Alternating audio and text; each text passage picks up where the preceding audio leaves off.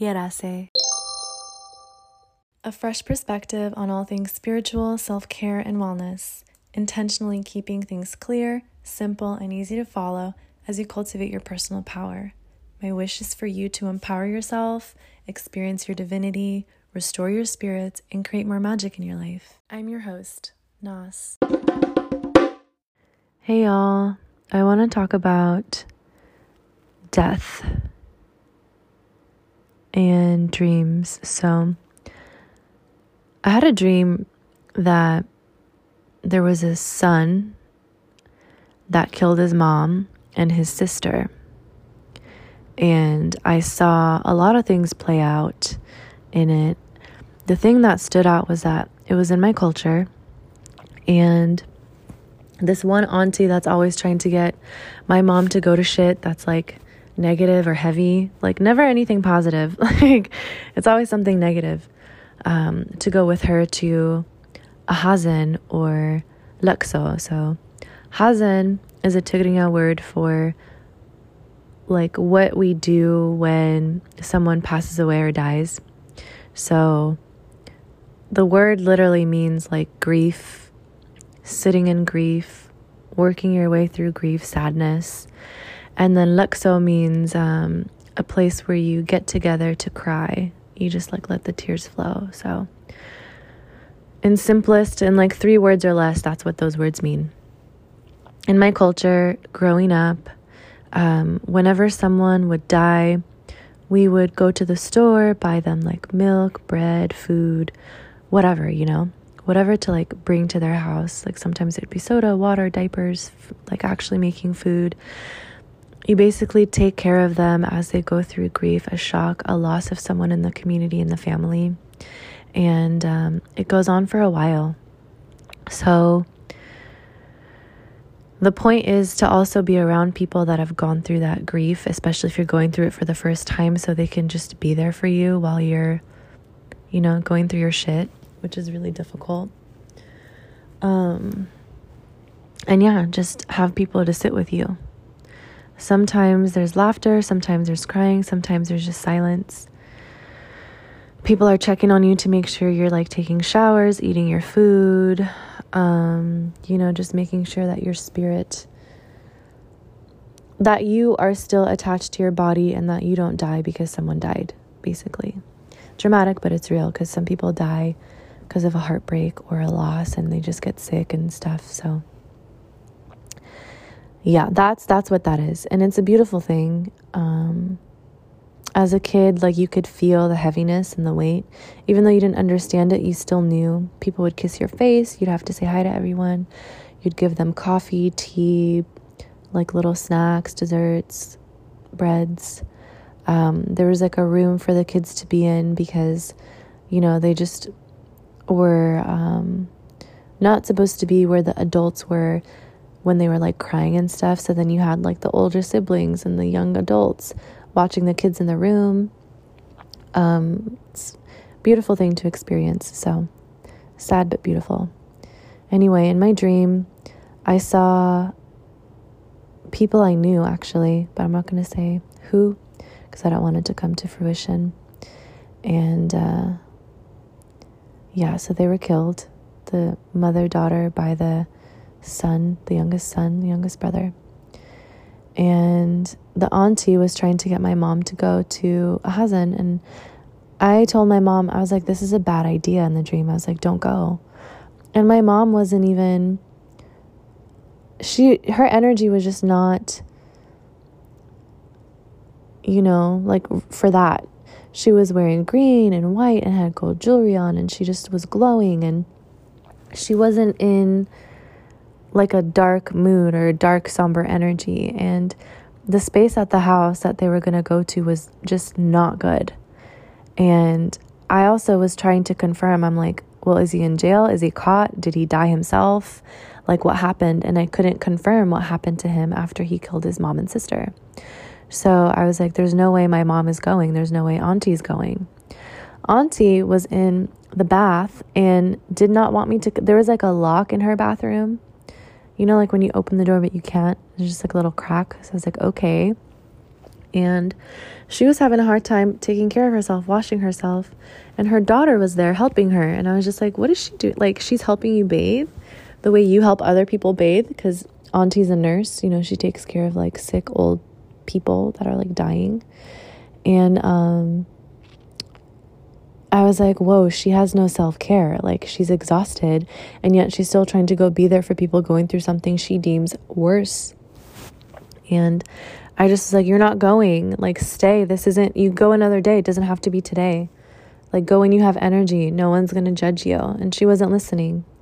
And so I told my mom, I was like, Mom, you got to change out of that. Like, you stand out too much if you're going to go.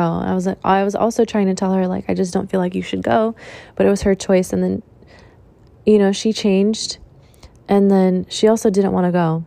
So she didn't. And then I forgot what else happened in the dream, but I know I woke up and texted my mom, and I was like, hey Mom, wait, let me see what I said.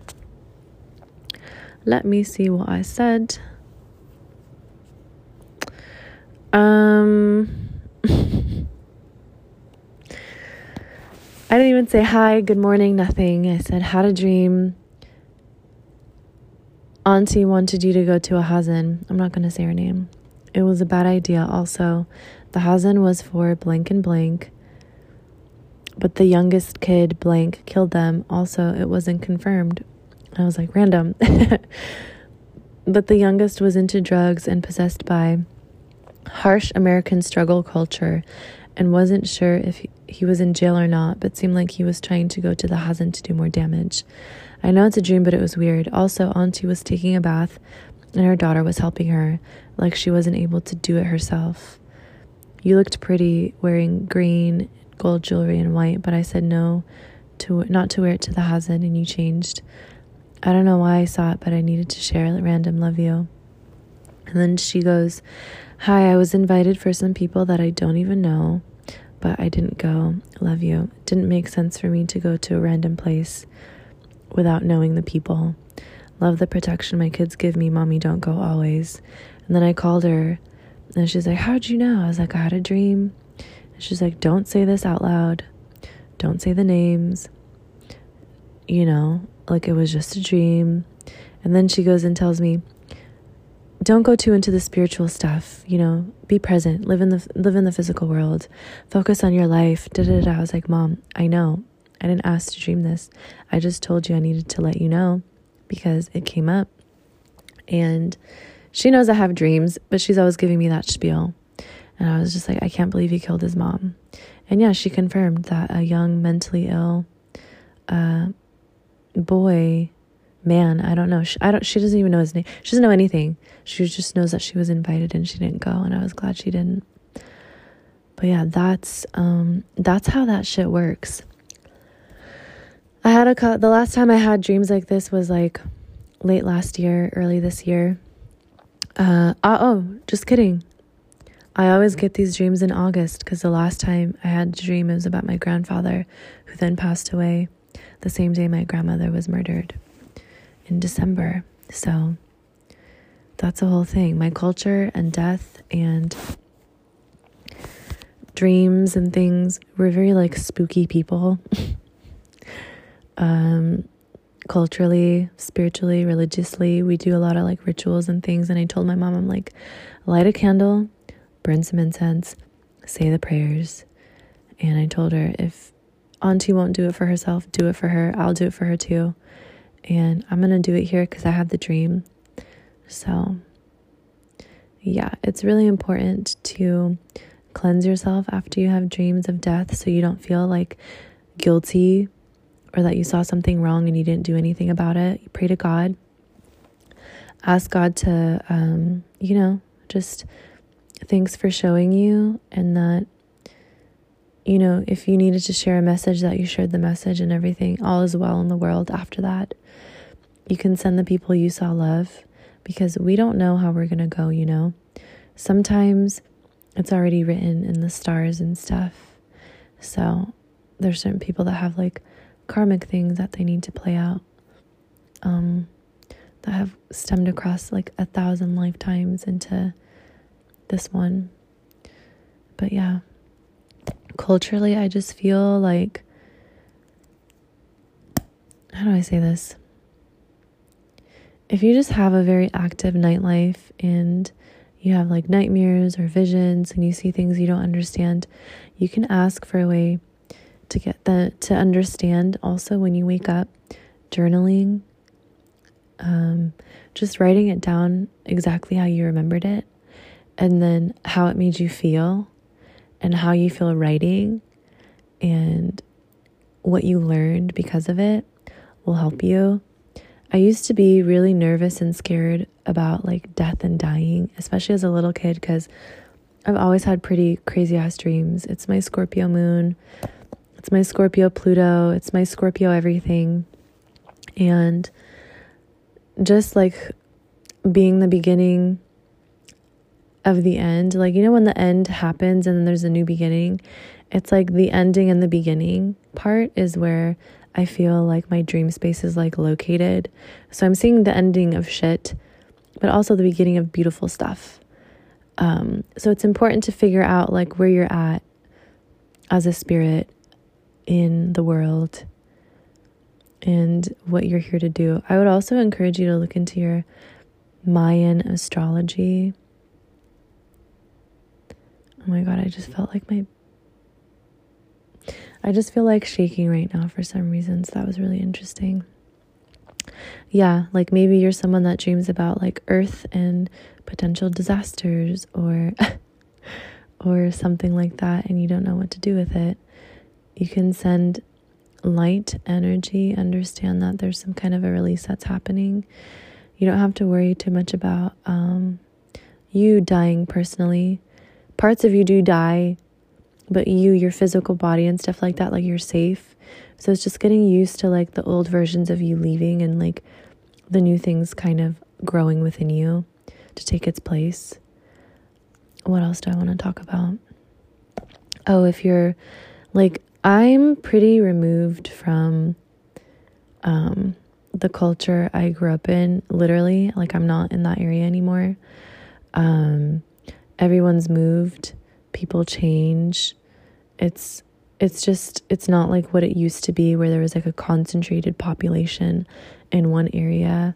It's different when you're like back home and that's like the majority, like everyone practices similar things.